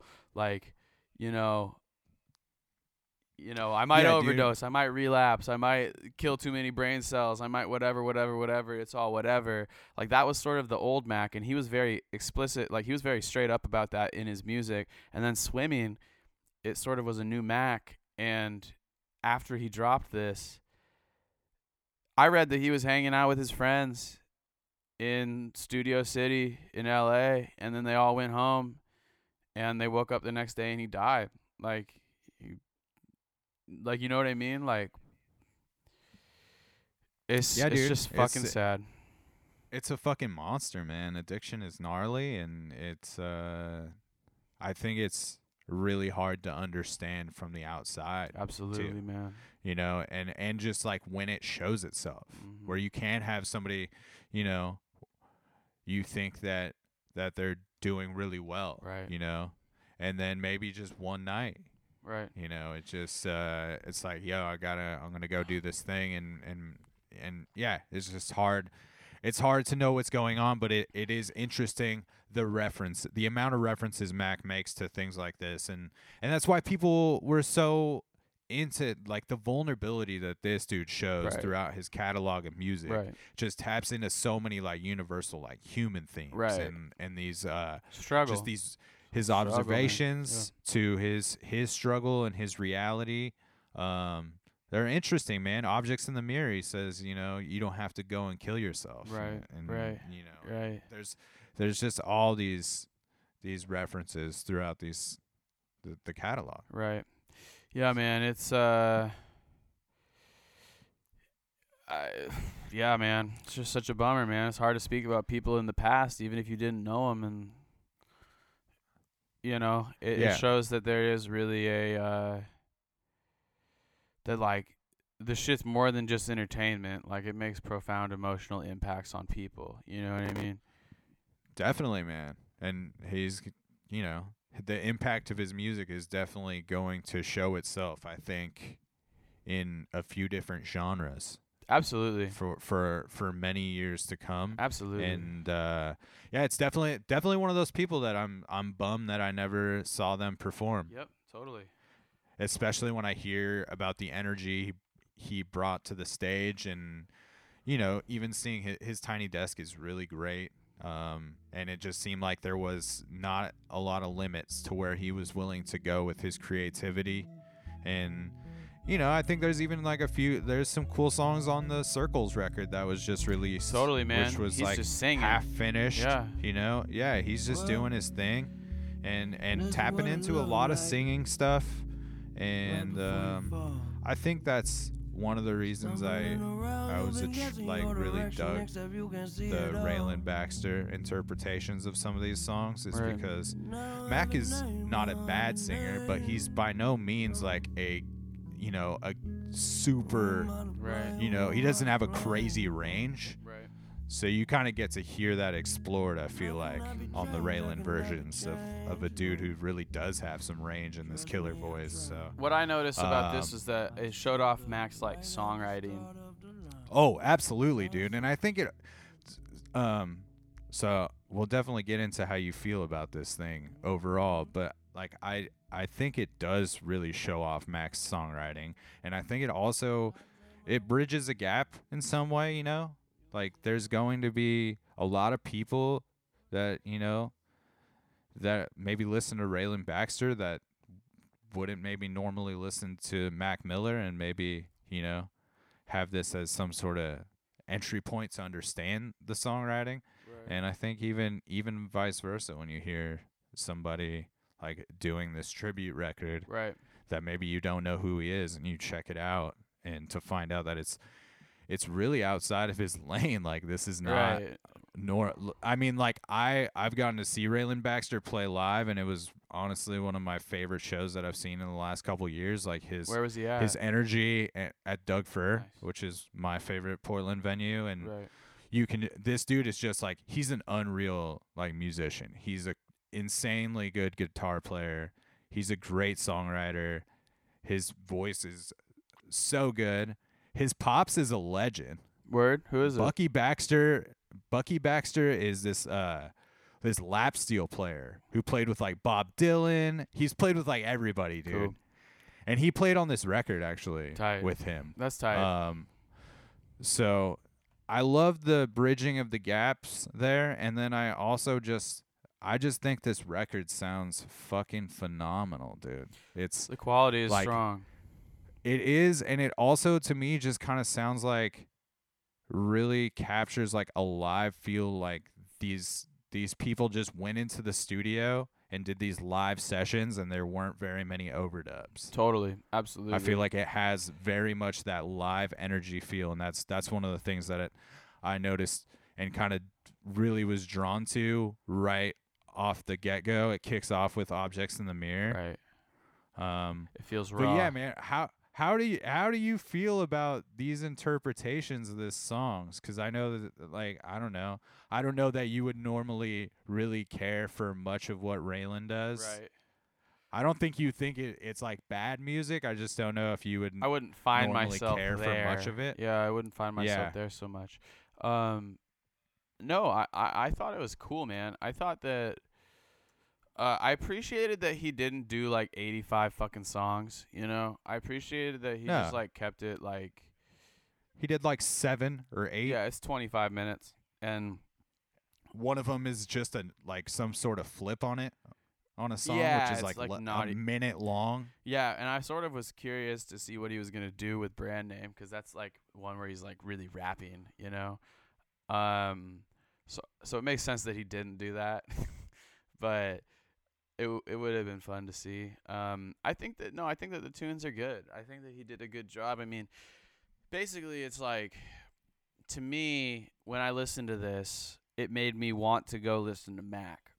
So Hell yeah. that's like a good sign. You know what I mean? Yeah, dude. Um, Same. I think that Objects in the Mirror was really impressive to me, and Come Back to Earth, the first and the last tune, and all the tunes were great. I mean, they're all great. 2009 is such an emotional tune for me too, and when I heard that, I had a hard time finishing listening to it because I just wanted to go listen to the Mac version because I was just like, dude, that song, I haven't listened to it for like a year and a half probably. I sort of forgot it existed, and then it was on this record, and I was like, what is this? And I was like, oh God, it's this song. And he performs that at the Tiny Desk, man. It's just like, that song is really the epitome of sort of what I was talking about. That song makes all this shit extra sad. I think that he does it justice. So I was impressed. I think it's super tasteful, man. Totally, I do too. He's not. You know, he's I not don't over. think this is- He's not making it about himself. That's how I feel. No, I completely agree, and I like his approach to like Mac's flow. I like what he does with it. Right. Like if you get into 2009, like around the 125 mark, he starts getting into some of the more flowing stuff, but he does a little more spoken word, and yeah, just his approach to it, I felt was like really cool what he offered to his interpretation of it. Flight to see me send you back home, or with the lights that beaming. The whole team about to figure it out. We ice cold, that's what winter's about. And sometimes I wish I took a simpler route. Instead of Van Demons, that's as big as my house. Have a ball with the dribble and bounce, cause the party ain't over till they're kicking me out. And, well, ain't it funny, we can make a lot of money, buy a lot of things just to feel a lot ugly. And the keys, the piano and shit on this record are like some of the best sounding keys I've heard on a record. There's so much feel and vibe to them, and I think that is like such a huge part of this record. Well, that's the thing, man. Mac's music like really shines in a live band setting. Like that's why his Tiny Desk is so great. So Yeah, it's dude. cool to hear it again. It's like guitar, like this is a band. Like Mac, Dude, Mac the has a guitar, band. yeah, the guitar running in the back, it's just this really perfect tone that just cuts through, but it doesn't take up that much space at all. It's just like pure aesthetic and like atmosphere.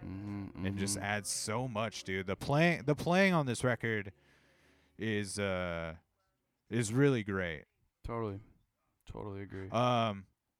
Should we get into a track and then we'll finish talking about it? Yeah, let's. I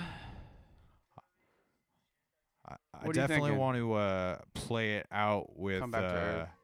with Come Back to Earth. So maybe we do Objects in the Mirror. Yeah, that's what I'm thinking. Cool. This is the first track off of the Good Morning record from Raylan Baxter, the tribute to Mac Miller. Tight.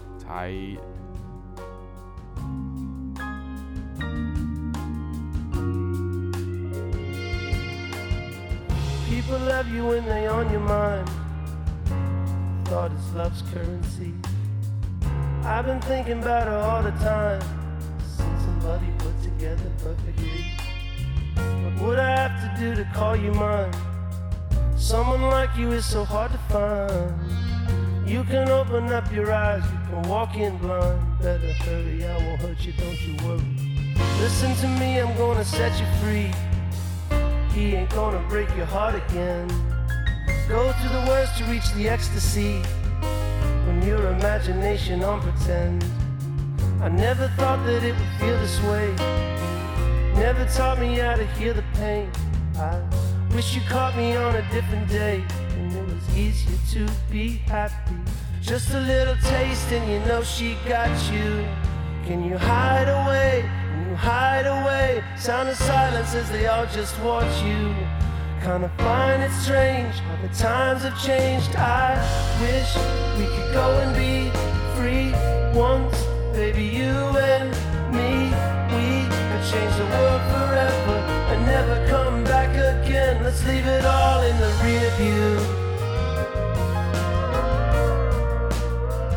Leave it all in the rear view, girl. You don't have to cry, Menda. Mend a broken heart if you can. Don't expect you to be capable. You got the world right in your hand. Responsibility is inescapable. I promise that I'll be a different man. Please give me the chance to go and live again. I'm having trouble, can you give a hand? It seems perfection really is so unattainable. Don't even say you're about to end it all. Your life is precious, you don't need to go and kill yourself. I'm not so sure that there's an end at all. I wish the truth would just to go and reveal itself. Who do you call to make it to the top? And who do you call to make the shooting stop? And who do you call to give the coupe a wash? After everything I did, I think I'm still myself. Just a little taste and you know she got you. Can you hide away? You hide away. Sound of silence as they all just watch you. I kinda find it strange how the times have changed. I wish we could go and be free once. Baby, you and me, we could change the world forever and never come back again. Let's leave it all in the rear view. Leave it all in the rear view, girl.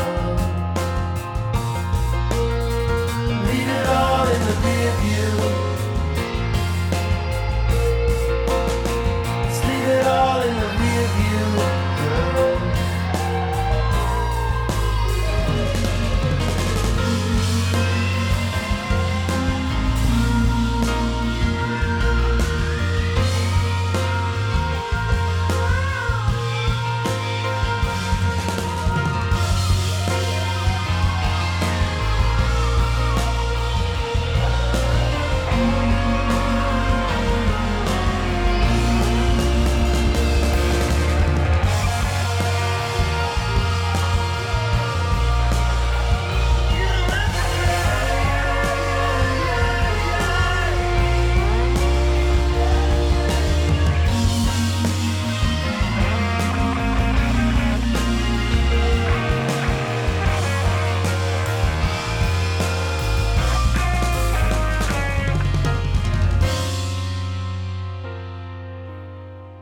Yeah, dude. I thought Objects in the Mirror is just like a great way to jump into this record, just to kind of like create the space of like, hey, this is what I'm going to do with these songs. So I'm going to make them these really cool R&B type jams, which they have so much of that already. He obviously did a great job of choosing. One of the things I did the last couple of days is I made a playlist of Mac's songs in this order. Right.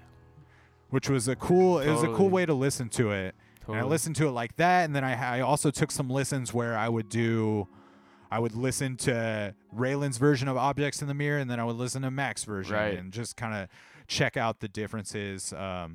Man, Small Worlds has that.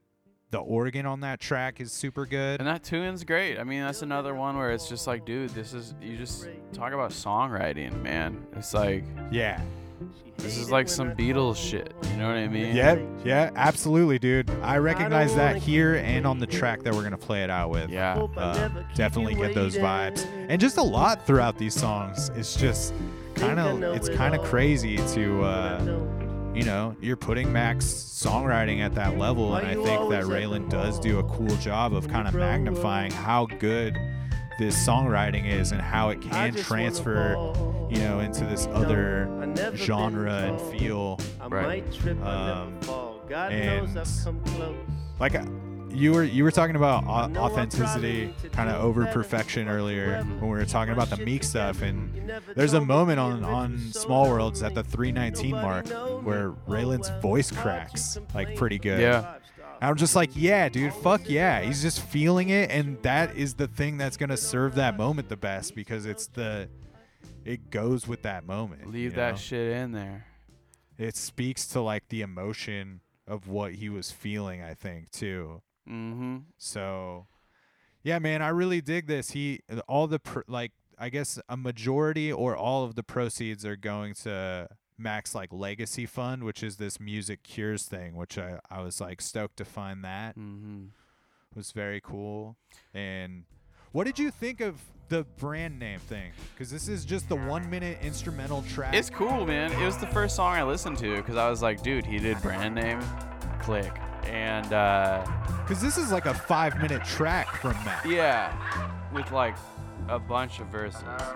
It's cool, man. I mean, what it is to me is it's a moment of him, like Raylan is saying that he likes this song. He's showing love to that song.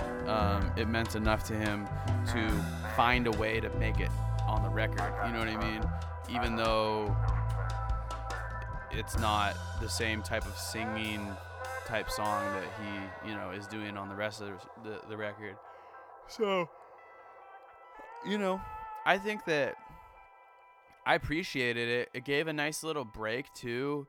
I think interludes are just totally underused by musicians and records and shit. Like, man, if you treat the listening experience like it's a movie, like you're gonna want little, or like a play, you're gonna want little like intermissions or like little moments to rest.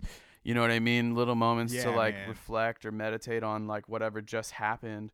So to put this tune, and it's after 4 tunes and there's 2 more after it, like it makes sense. I thought it was a really welcomed thing. I think that the flow of this record, again, like if this record's 45 minutes, if this record's 36 minutes, it's too long, I think that this 28-minute, just really doing it justice, short and simple, but genuine is really the strong point of it.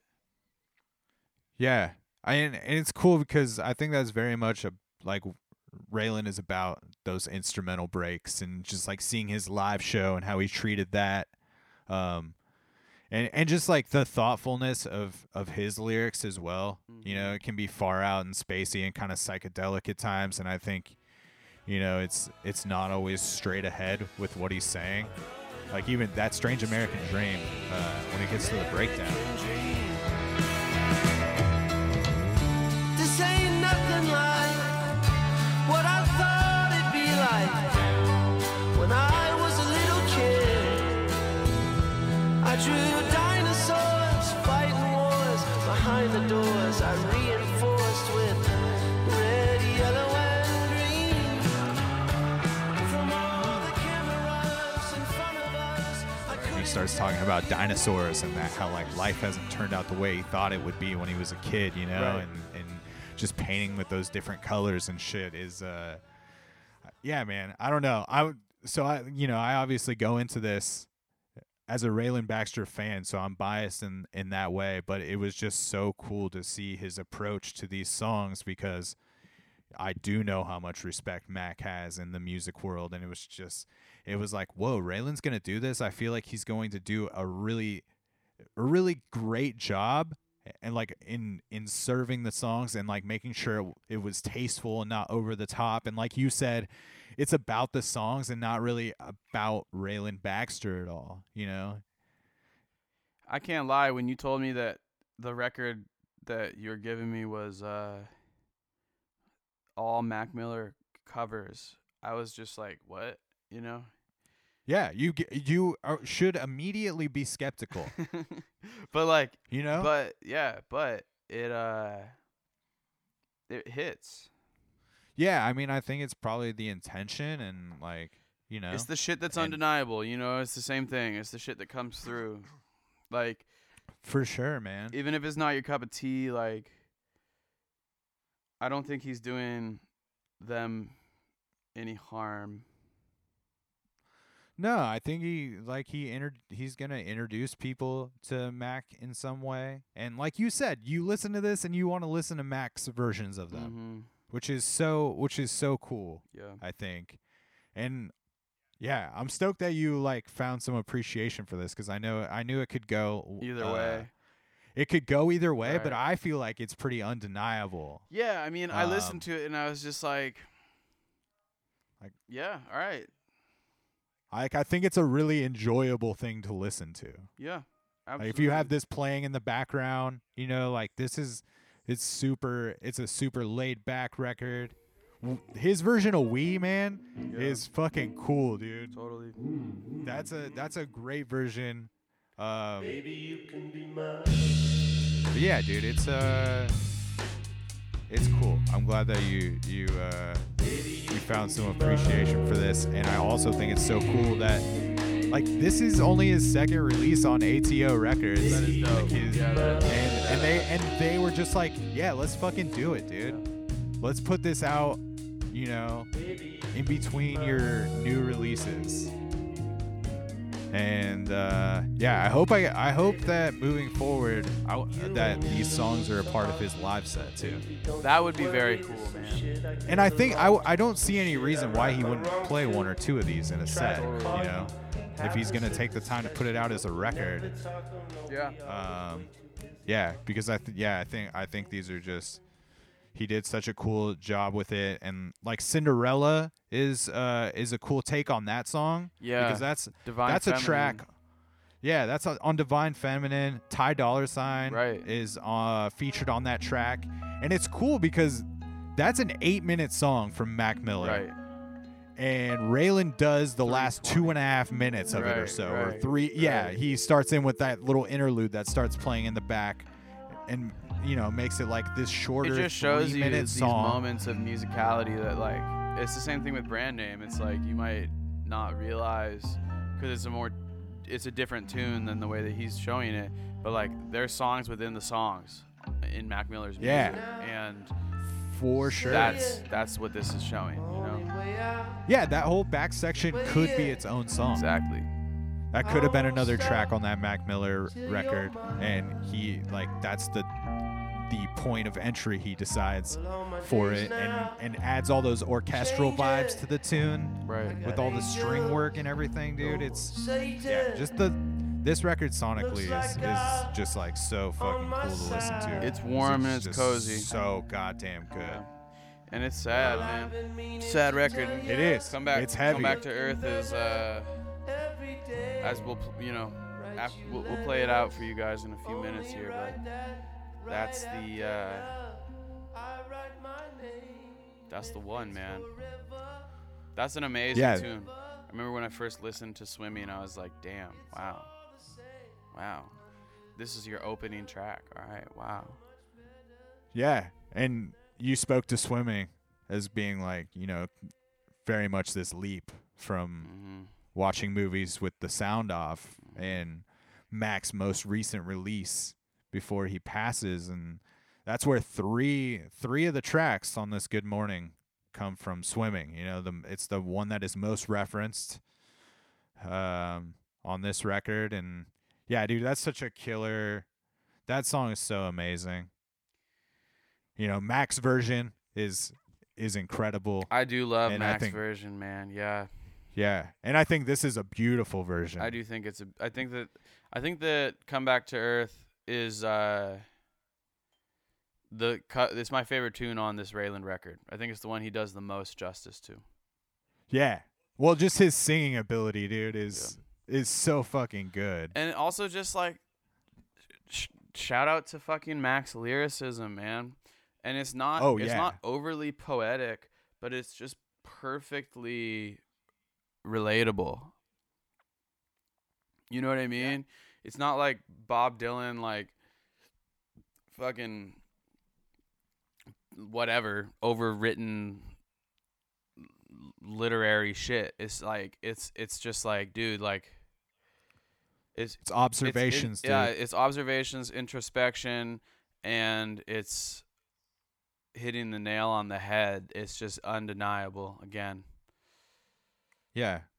Well, I'm definitely glad that we, took a lot of time to talk about Mac in this episode. R.I.P. Mac Miller, man. Crazy shit. Yeah, crazy absolutely. Shit. Definitely. Don't do drugs that are don't do those crazy drugs. Okay. Yeah, be safe. Be safe. Be out smart. there with the drugs. It's a as big of an advocate as I have become for certain things like psychedelics here and there. I do just acknowledge that it's a slippery slope. You got to be careful with that shit. Yeah, you got to know where you're coming from when you're doing everything you're doing. Don't let do the drugs. Don't let the drugs do you.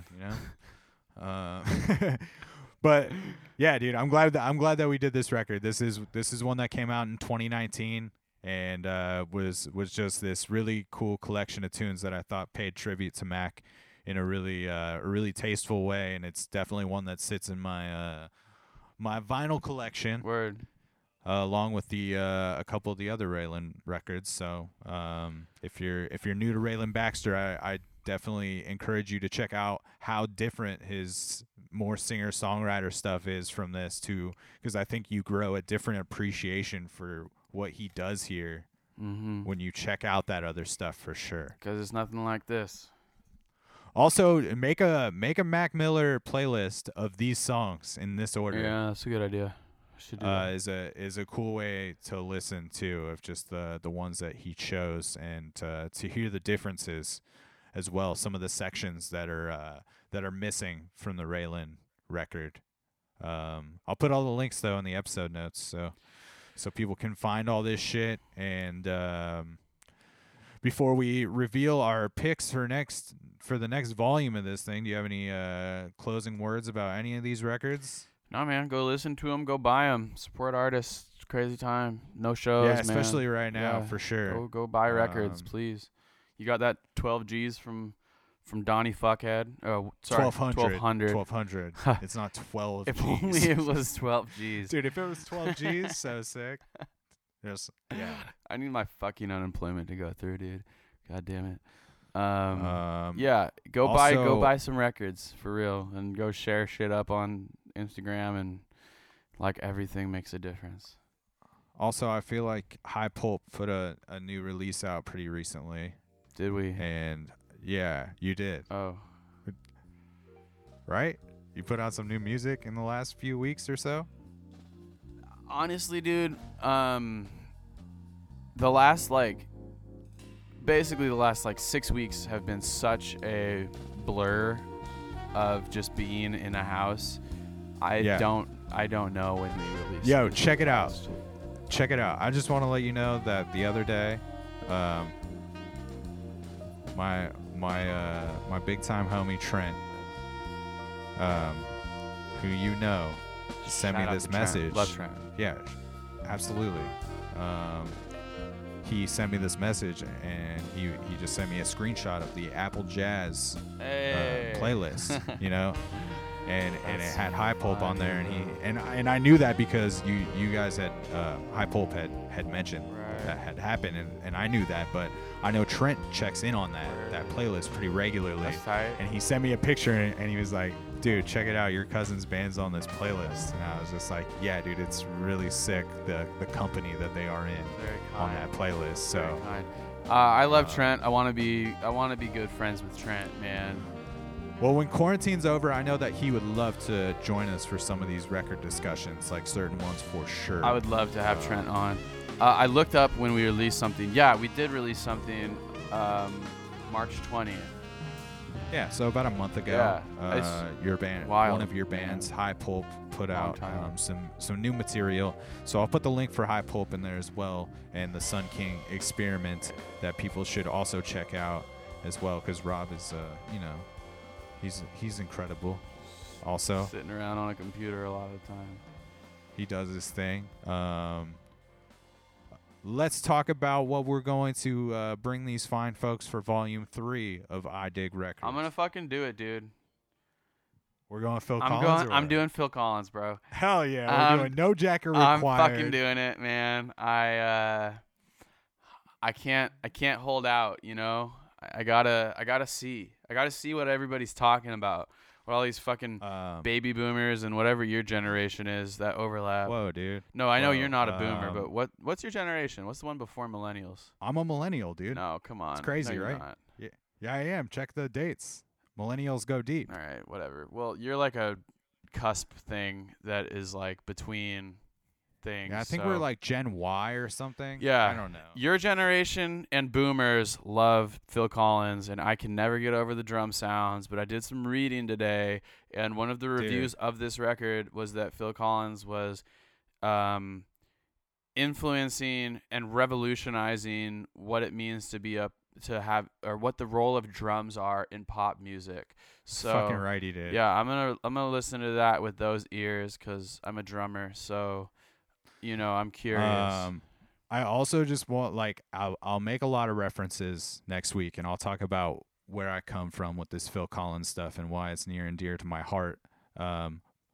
But he's also just been a part of a lot of incredible projects, like Brand X Okay. is this crazy prog project, and I'll send you what he was a part of there. Okay. But I'm stoked we're doing Phil Collins. Philly Just a C, baby. reminder, we're doing this random pick Madden kinda style. thing. Madden's we call it Madden style. where Cuzzo we gave each me throw each other You gave me Phil 3 records. Phil Collins, Bobby Womack, and Midlake. Yep. And we're finally gonna dig into Phil Collins. So No Jacket Required coming at you, Volume 3. 85 Yep, 1985 release, my birth year. birth year. So Okay. that's also sick. So, what records did I and give that- you, Cuzzo? So you gave me Stretch Music from Christian Scott, and there's someone else that collaborates on that, yeah? I feel like in the title when I searched it. Elena Pendergrass. She's a flautist. I forget her. So you hit me with like a bunch of jazz stuff. Pender Hughes, some shit. Yeah.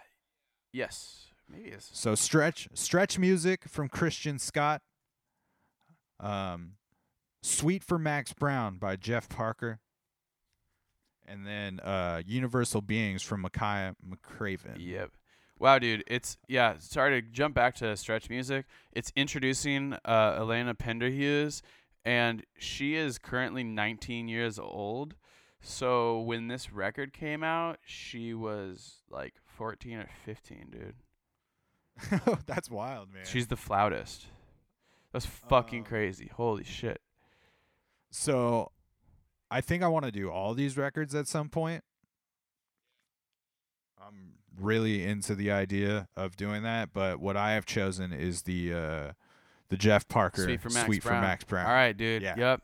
So I'm stoked about that, and I kind of chose that because I quickly perused each one after you gave me the options, and It's the most recent. the second track on it has a flip on Otis Redding's Happy Song, and I fucking love that song. So I was into that, and then the opening track has a really nice female vocal that I was into. So I'm stoked to dive into that Jeff Parker Sweet for Max Brown record. Jeff Parker on Volume 3 from Chicago. International Anthem Records, also from Chicago, the most killing and happening jazz record label right now, really, I think, that I can think of. Just cutting edge shit, not all from, but based in Chicago. Micaiah McCraven, the record I also gave you, that's also on international anthem.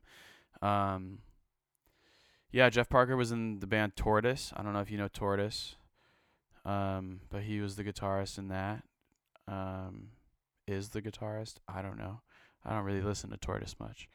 But yeah, man, that record's cool. I'm excited to listen to it. It has a lot of different colors and a lot of different vibes. It really reminds me of like a Sun King release in the way that it sort of jumps around and is sort of like vignette based. You know what I mean? It's like mood. But they're just longer tunes with more improvisation. It's like a little bit more of a true jazz record. Dope. But it's a heavy record, man. Well, we're coming at it with again 2 pretty different records, so I like that. They could not be more different. So we'll dive into that on Volume 3.